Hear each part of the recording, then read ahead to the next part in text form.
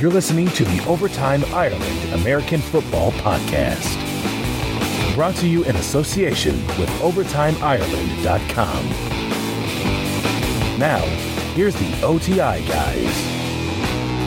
Hello and welcome back to another Overtime Ireland American Football Podcast. Hopefully you're finding ways to fill the off-season, the downtime in the NFL. Obviously there's lots of stuff going on around the Combine, some bits and pieces of news coming out that we'll be touching on later in the show, but without the games being on, maybe there is a little void, maybe there's not as much happening from each and every Sunday's perspective, but I've been finding ways to fill that in, including going to the gym quite regularly, hitting the weights, and obviously joined up with the new Donegal American football team, which is the Donegal Dairy Vipers, and it's been a lot of fun. I was out training with them yesterday, so hit the gym today after it, and I can just say that I'm a little bit beat up right about now, and but it was a lot of fun. Looking forward to the season starting in that. It'll be in the Irish American Football League.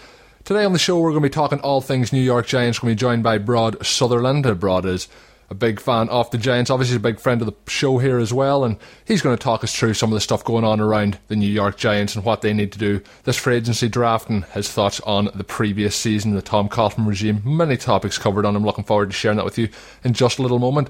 Obviously, our pals over there at Last Word on Sport, we always plug them at the start of the show. They are helping spread the word of Overtime Ireland, as are you, the listeners, and you are doing a great job.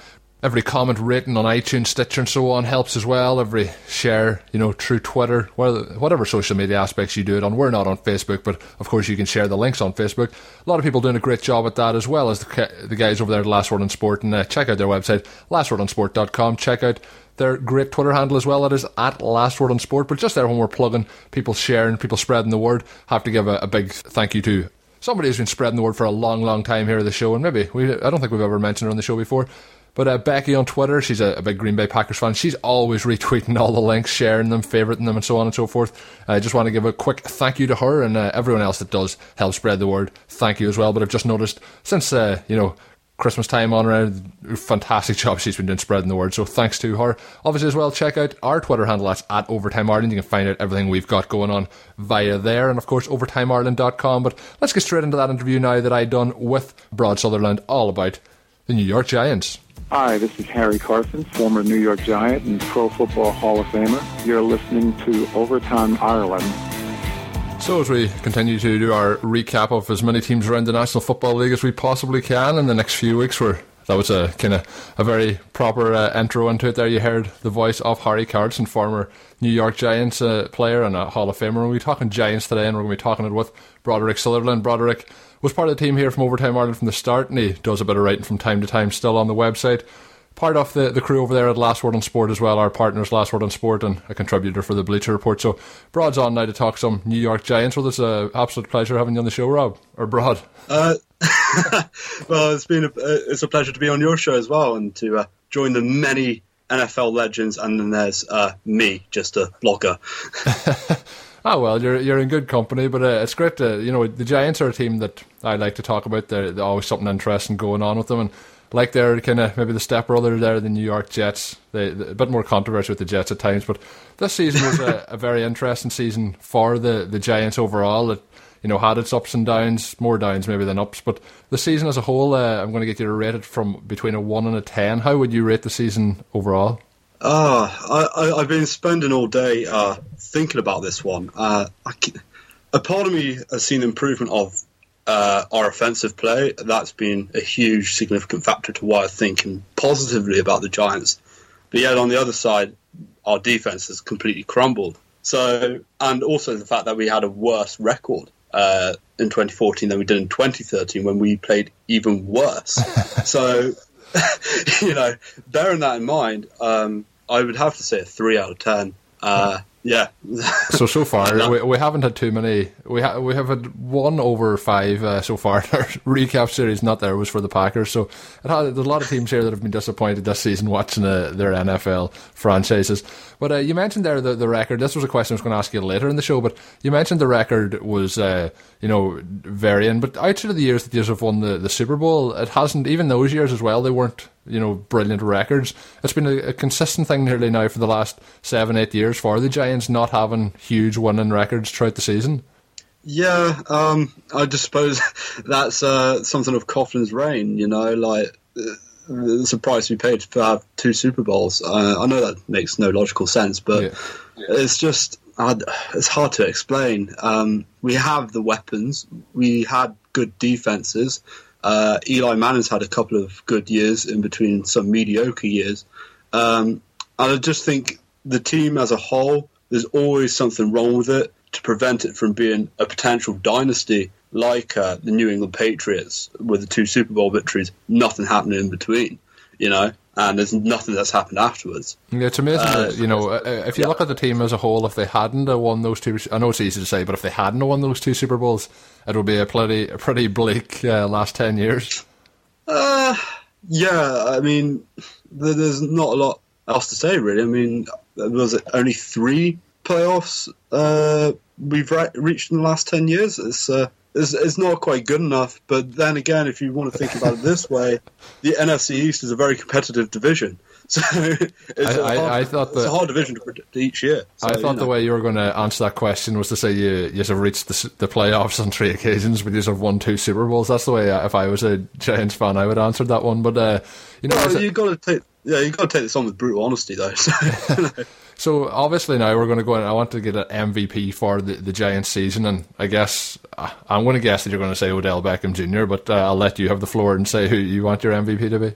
I was going to say J.D. Walton. What an excellent centre. No. Clearly Odell Beckham Jr., Rookie of the Year, Offensive Rookie of the Year, deserves to be the Giants MVP of the year. There is no player that has been that outstanding for the Giants in quite a long time, in my opinion.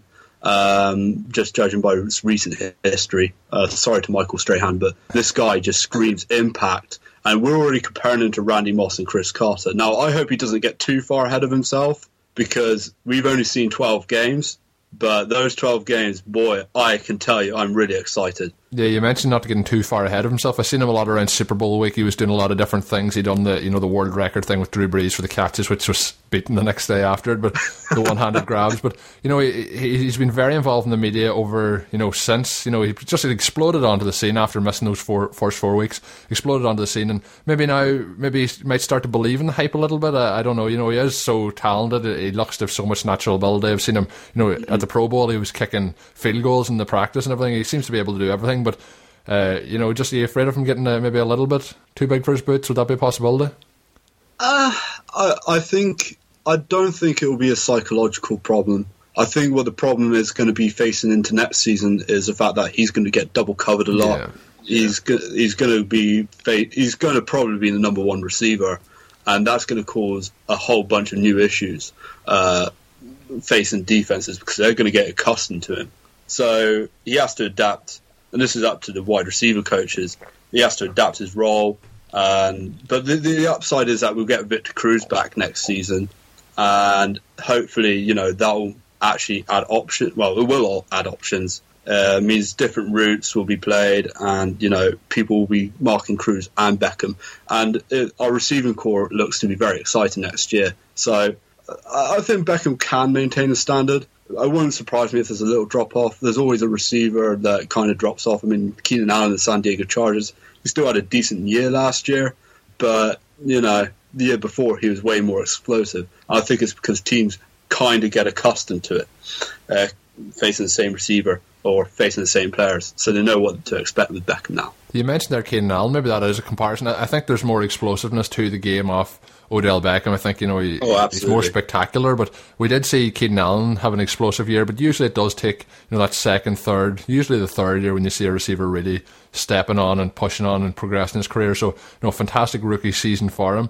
I mentioned when he was talking at the Super Bowl, one of the things he was asked was he played a number of sports in college, and he was saying which sport are you best at. Obviously they thought it was going to be American football, and he reckoned that he's a better soccer player than he is an American footballer, so he must be quite a good soccer player as well. But you mentioned there as well Victor Cruz, and he obviously had the patella tendon injury, and he's missed the majority of the season injured. I think was against the Philadelphia Eagles, but his recovery, he seems to follow him on Facebook. He's putting up a lot of pictures of him trying to get back into shape, and he seems very confident. But I think this here injury is going to be an injury that takes him he'll be there this season, but I don't think he's going to be 100% this season. I think he'll be lucky if he gets up to 80% for this season. But now that you have a guy like Odell Beckham, how do you think the two of those guys, what changes, right running, different concepts between the two of them?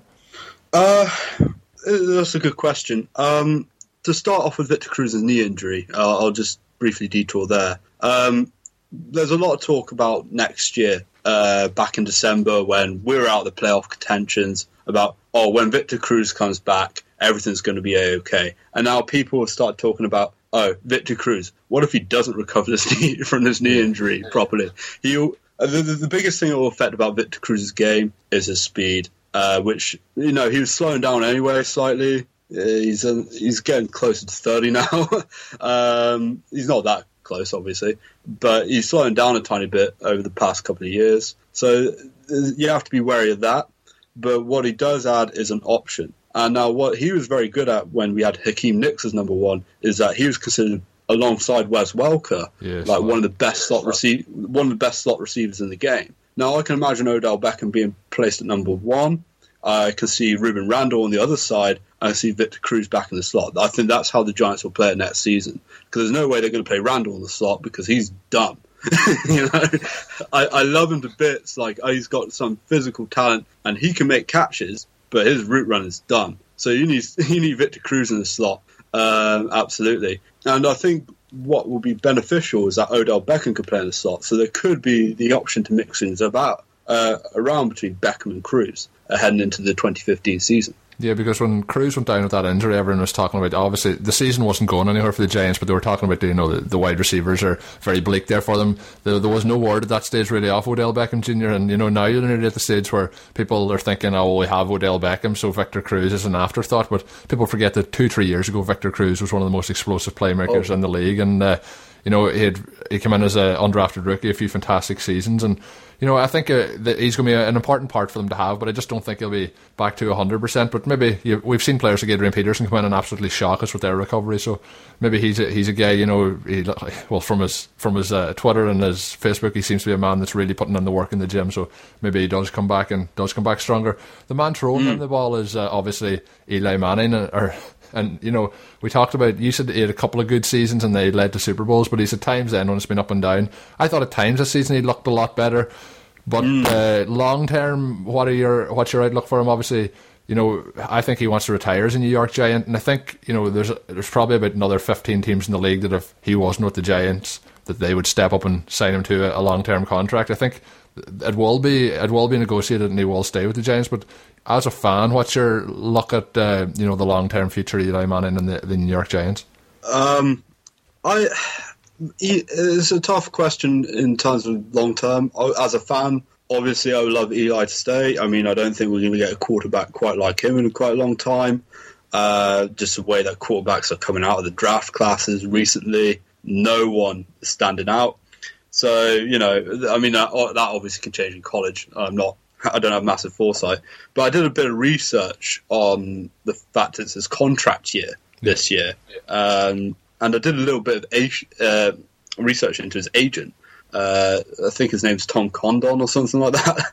And there's whilst he may want to be a Giant, I've read stuff in the media where it's just very bland comments. There's no statements like Jason Pierre-Paul back in December saying I want to be a Giant for life. Eli hasn't said that.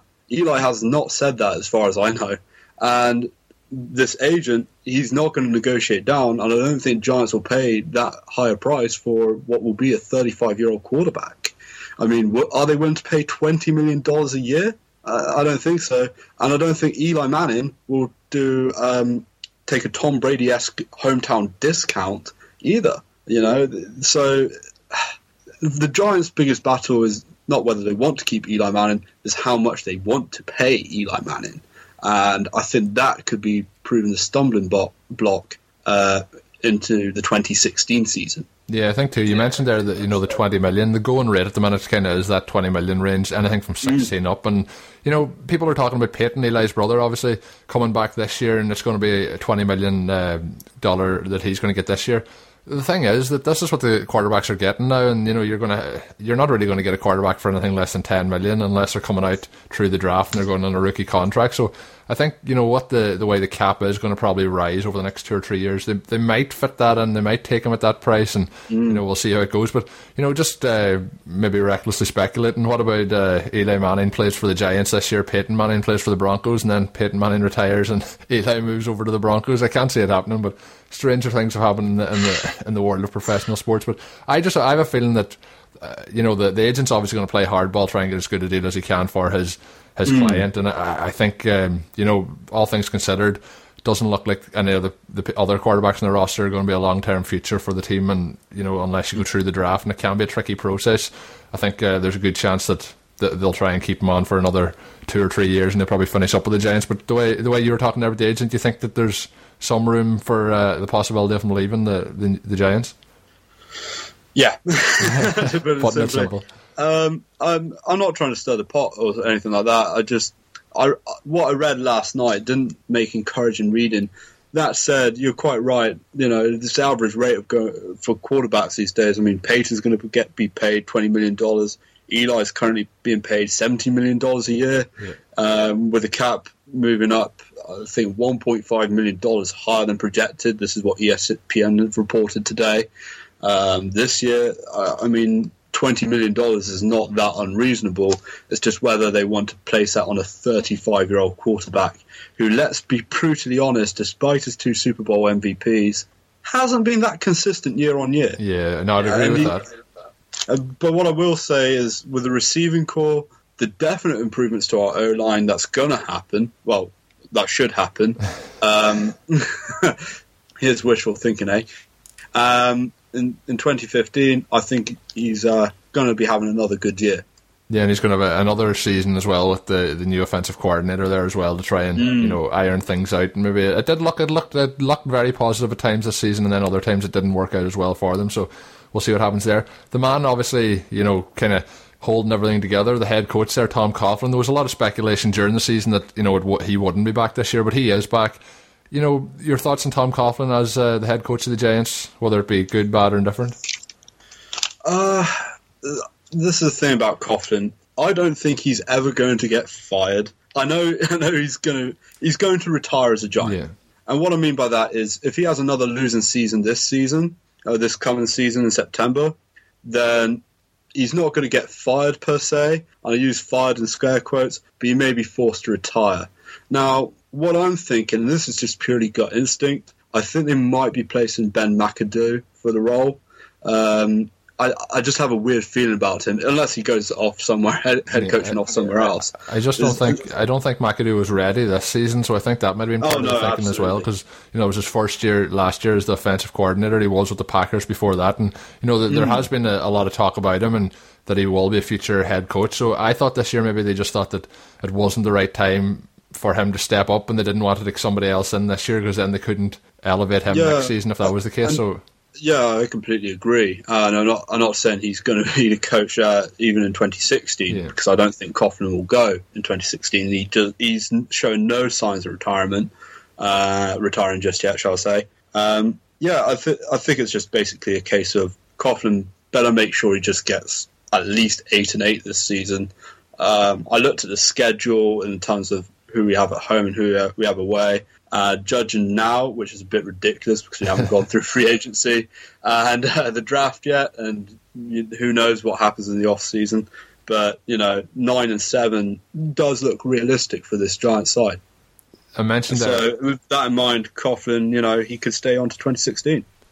I mentioned at the start, rating the season, getting your MVP. I didn't go through the last one, and that was to get your favourite moment of the season. There's a few moments even for the Giants. I'm not a Giant. I watch nearly all the games every week, but going on just from a neutral, I would have to say Odell Beckham Jr.'s catch against the Dallas Cowboys was one of the most spectacular things I've seen all season from any game. So would that be up there? Is that the moment, or have you a different favourite moment of this season? I have two. That because that is just ridiculous. An awesome play. Catch it like bend it like Beckham is gone. That's so 90s. Catch it like Beckham is a new phrase. I'll tell you that now. This might wind up our fellow writer Eli Bookstaber a bit, but us destroying the Redskins at Washington. That was beautiful, I have to say. I'm sure Eli is just turning off the podcast if he's listening. I did think obviously you want to beat your rivals, not there, but to make that catch as well. That catch was in a game that they eventually lost to the Dallas Cowboys, so maybe that took away from that. But just for a sheer shock moment, that was the moment that people really thought that this guy is something really, really special. It's really it's up there with in the top 5 catches I'd say I've ever seen. Absolutely ridiculous, and that would have been my Giants moment of the season, but I can see exactly why you picked that one against the Redskins, so sorry again to any Redskins fans or Eli who's listening in. I'm sure if they can turn the tables and get a victory next season over the Giants, that'll be their favourite moment as well, so I'm sure there's no hard feelings there. We got a few questions in as well on Twitter, and we kind of went through the one. Tom Marshall asked us one, and it was about the role of Cruz with Odell Beckham. We've kind of gone through that. We got a question in from Phil Phelps, and he was wondering about Jason Pierre-Paul. Would you resign him straight away before free agency, or would you let him test the market, see what he's worth, and then maybe give him a chance to come back and see if the Giants match it? Well, the latest news I've seen, and this is courtesy of the New York Post, was that Jason Pierre-Paul might be signed to a non-exclusive franchise tag. For those who don't know, and not many people, there's so much jargon in free agency, it's so absolutely confusing. What this means is basically we will sign him to a $15 million 1-year contract, but that doesn't prevent teams from approaching him. But if they do approach him, put a tender in, sign him on, that means we get 2 first-round picks in this year's draft. So I think it's a good move, and I think it's good for a negotiation because the way, from what sources have said within the Giants organization, apparently, according to the New York Post, is that they're looking more towards $11 to $12 million a year, which is a fair assessment. So this buys us time to negotiate down to a reasonable price. We've done this before. It's worked, and I think it will work again in this instance. Jason Pierre-Paul wants to be a rich Giant for life. And, in that regards, I don't see JPP moving to a different franchise in the 2015 season. Beyond that, who knows? But I think we'll get a new contract in. The only downside is it's going to take up a lot of cap space that we can't really afford if we want to do anything free agency, and we need to keep a bit back for this year's draft. It's all that thing just trying to balance out between free agency, your current players, draft, and so on. See, that's what you need a good GM for, to make all those difficult decisions, and we can speculate on whether it was right or wrong. But you mentioned there the non-exclusive franchise tag. I think, was it last season that Alex Mack of the Cleveland Browns signed that, and then the Jaguars gave him an offer, and then obviously the Browns came back and matched it. He got injured mid-season, but he's a very good player, but it was kind of that thing, you give the other team a chance to match it, and then or give them an offer, and then you can try and match it. So if somebody comes in with a big enough offer and you don't have enough cap room, that's the issue there, that you can't match it. And we know the Browns had a lot of cap room last year, like the Jaguars, so it was a very, very big offer for an offensive lineman that he received on that occasion. But the other question then, obviously you've kind of gone through it there, but Tom Marshall wanted to know, is JPP in your opinion worthy of the franchise tag?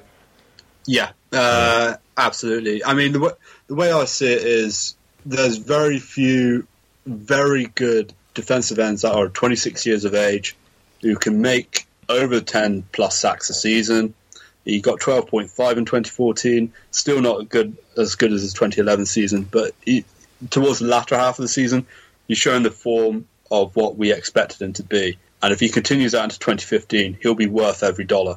And on the flip side, if we do lose him, it's not going to break our hearts, because then we will have 2 first-round picks. I mean, this has yet to be confirmed, of course, but we will have 2 first-round picks on top of the pick that we already got.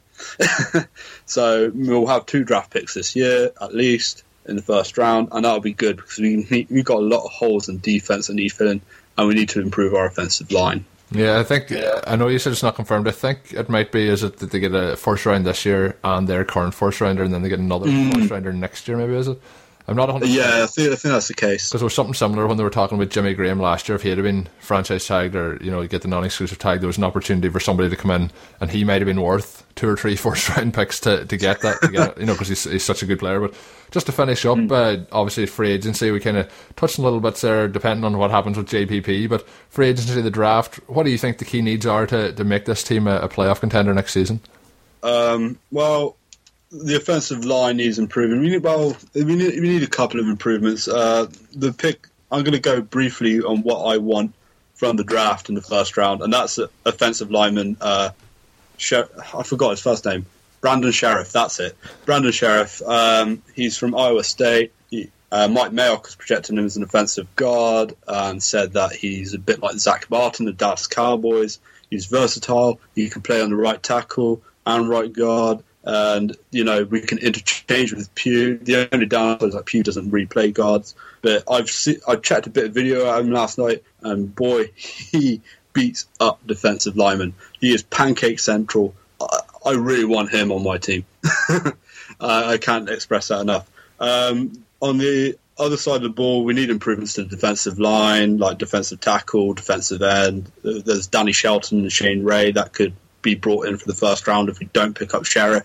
But the biggest concern is the safety position, because I'm not sure if you're aware, but we're going to lose 3 safeties in the free agency, including Antrell Roll, Stevie Brown, and Quinton Depps. So we're left with Nate Bear, who's a bit inexperienced, and Cooper Taylor, who's just injury prone. So we need to re-sign Antrell Roll and pick up another safety or 2 in the free agency, in the draft, or an undrafted rookie. Anything, just chuck anything at it, because we need people at safety. Yeah, I might try and get over to get over to New York this offseason and see can I get a job as a safety. But you mentioned, I'm already there, mate.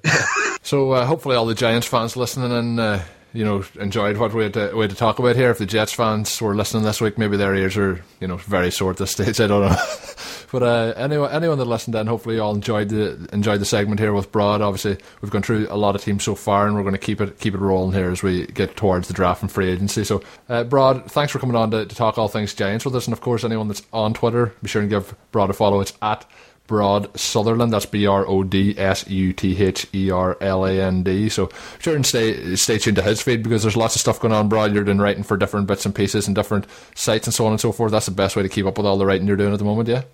Yeah, that's absolutely right. I write for Bleacher Report, Shoot Magazine. I'll be doing hopefully a couple of mock drafts for you that I haven't told you about yet. and of course, lastwordonsport.com, Overtime Ireland Partners. Check out their content. They're absolutely amazing. Upcoming website. And also follow me on Twitter. I am awesome and opinionated. Oh, we all know you're opinionated, Brad, but we love getting everyone's opinions, and it's great to get different opinions. And I think being a Giants fan, that fits in perfectly, because anyone in the New York area, we all know that the New Yorkers love having their vast opinions on different subjects. So we'll leave it there, and thanks very much, Brad, for coming on to talk to us.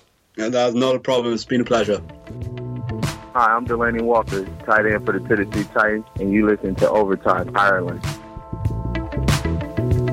Thanks once again to Broad for coming on. Give him a follow on Twitter. Since we recorded that, more news coming out obviously all the time, and with the Combine and that, there was lots of meetings taking place. Seems like we're on to something there with the JPP Pierre-Paul thing, with him not being let go by the Giants. Looks like if they do not agree a deal, he will be franchise tagged. So that was something that Broad touched on there. Outside of that, lots of other bits and pieces coming out throughout the Combine, and on the subject of the Detroit Lions, it looks like there's been no headway made with a deal for Ndamukong Suh. I still think he's going to test free agency, and I think he'll be picked up by another team. Nick Farley, on the other hand, had a meeting with the team, and looks like things have come out fairly positive from that. So maybe losing one piece, keeping another. It's going to be difficult to keep both of those guys who have been thoroughly dominant over the last few years. There's a report coming out of the New Orleans Saints. Looks like they've cut 6-time Pro Bowl guard Jerry Evans, and it came as a bit of a shock, to be honest, but there were him and fellow guard Ben Grubbs, who was also cut, were set to count for almost $10 million of cap space. So it looks like they could be showing the door. The report has come out, so usually these reports don't come out unless something is going to happen. So by the time you're listening to this, maybe you'll know if I'm right or wrong on that there, but that is just a report there that I have read off NFL.com. Some of the stuff going around Twitter seems to back that up as well. There was a rumour came out over the weekend, and it looked like there was going to be a done deal. I think it was Jason Lackenfora came out with it, about Marshawn Lynch had a deal agreed with the Seattle Seahawks, was going to be signed over the coming days. Lynch's agent has come out since, denied all reports, and says there's no deal at the moment. So it looks like all things are status quo. We're all up in the air as to what's going to happen with Marshawn Lynch, but I fully expect him to return to the Seattle Seahawks. He'll probably miss out in training camp, I'd imagine, but I think he'll definitely be back next season. And on the subject of Seattle Seahawks, going to be talking with Dana O'Gorman of NFL Female to recap all of the stuff that happened in the Seahawks season. That's going to be coming up in 2 podcast time. The next podcast going to be the subject of the San Diego Chargers, so a lot of interesting stuff going on with them too, and around the stadium move, possible move with the Oakland Raiders. We'll be talking all about that there as well, so looking forward to bringing you those 2 recaps both this week, probably Wednesday and Friday, so look forward to sharing them with you. On the subject of the Combine, the 2 quarterbacks, Jameis Winston and Marcus Mariota, who appear to be battling it out for that top pick, probably. Tampa Bay Buccaneers probably looking for a quarterback, I'd imagine, with that. Jameis Winston and Marcus Mariota both done very, very well at the Combine, both athletically and, speaking to the media. Everything they had to do true well, and, if I was picking one of them that I thought done better than the other, I thought, Jameis Winston obviously has his issues off the field. I think he's more pro-ready if you look at what he did at college, calling plays in the huddle, taking the ball from under centre and so on, whereas Mariota played in that Oregon spread offense. But definitely talent there as well. But I thought Jameis Winston really impressed at the Combine. Speaking, he answered some questions about what happened in the past and that, and obviously that's a major red flag for any team that's going to draft him. The players teams like the Tampa Bay Buccaneers, of course, with that top pick. But it's you have to balance that all up. Can he mature? We've seen players, Dez Bryant had issues coming into the league. He's matured, and he could be rewarded with a big contract in the coming weeks. And then you have players like Josh Gordon who just haven't really settled down to any stage. That caused him to go into the supplemental draft rather than the main draft. But sometimes they don't iron these kinks out of their lifestyle, and that we've seen with Johnny Manziel now spending a spell in rehab. So Jameis Winston has his off the field issues, but it looks like he's going to be a talented quarterback, and definitely I think I would say at the moment, my money would be on him to be the first quarterback taken off the board and likely the number 1 overall pick. Marcus Mariota, fastest quarterback run at the Combine. Obviously you want to have some speed in case you want to have your quarterback run, but I'm not the biggest believer in having a quarterback who's running stats at the Combine are going to move him up the draft board. I think it's you want to have the key arm talent, you want to have the knowledge between the eyes and the ears and that sort of stuff, but both of those 2 guys definitely still at the top of the board and really have separated themselves from the rest of this quarterback class. So really they done no harm to themselves. The other guys didn't really elevate themselves all that much. Heard a few interviews over the week, and people from around the Rams organisation, both the head coach there, Jeff Fisher, and their GM. Seems to be all up in the air what's going on with Sam Bradford. There was rumours coming out that they allowed him to seek a trade to see if he could get a trade partner to take him on, and then it was denied by the head coach and so on. So there's been a couple of rumours going around. Sam Bradford obviously battling back now from 2 knee injuries.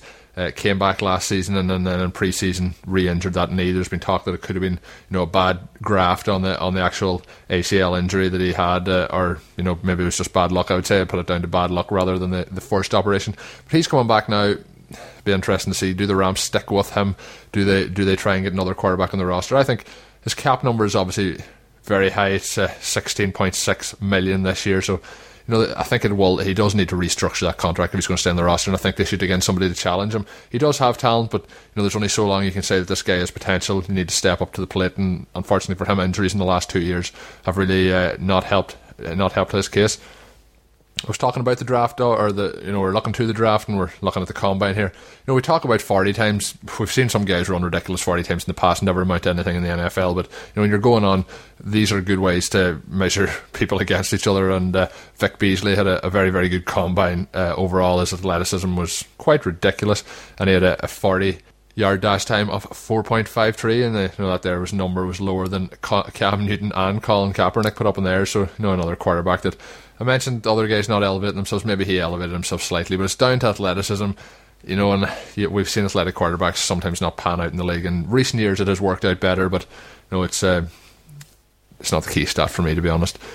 A lot of teams, including the Jacksonville Jaguars, seem to be willing to listen to picks, trading picks. People want to move up to get their 3rd overall pick, and I'm sure a lot of teams in this are. I don't think the Bucs are going to trade out. They're going to take a quarterback, I'd imagine. But then when you're looking at the other teams, there's a lot of teams there that might want to drop back down. There's been word that the Eagles will want to move up, but it's going to take a lot to get the Eagles up there to get Mariota. So it'll be interesting to see. I think we'll see a lot of trades, maybe even before the draft, but particularly on the day off the NFL draft.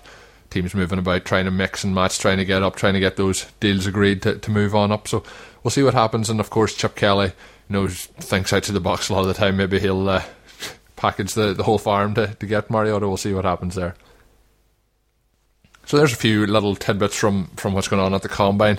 You know, I watched bits and pieces of the footage. I mostly watched the highlight clips on NFL.com and so on. You know, there's a lot of stuff goes on, and I really don't think a lot of it is all that conducive to what goes on in the NFL field. But I guess this is, you know, the standardised test to see how the talents are going to project to the next level. I think most of them, it's more down to the tape and so on. I think the key part of the Combine nowadays is to try and get them in there, get the medicals. All the teams get to check out all the injuries that maybe the players had, any little things like that there, and obviously the interviews then with the players. But you know, the players now are really coached up in the off season. They do the physical workouts to try and get them in the best shape for the 40-yard dash snap. They're also coached up on how to answer the questions from the team asks them, so they're trying to see if they can get the you know, different questions to try and see what little bits of information they can get out of the prospects. But as I said, a lot of it is you know, just to test them athletically, and then obviously the interviews are a very key part, as is the health checks and that they do. So we'll get more information coming out. There'll be some things that'll be leaked out, I'm sure, as to how players get on in certain scenarios. But until I'll be back later in the week with another show. The next show up is going to be the San Diego Chargers. The one after that is going to be the Seattle Seahawks, as we continue our recaps here, heading into kind of free agency in the draft season. So hopefully you've enjoyed the show. Make sure you do rate, subscribe us on iTunes, and obviously until next time, my name's Colin. Have a good one. Thank you for listening to the Overtime Ireland American Football Podcast. Please follow us on Twitter at Overtime Ireland. Check out OvertimeIreland.com and continue to spread the word. This has been an Overtime Ireland production.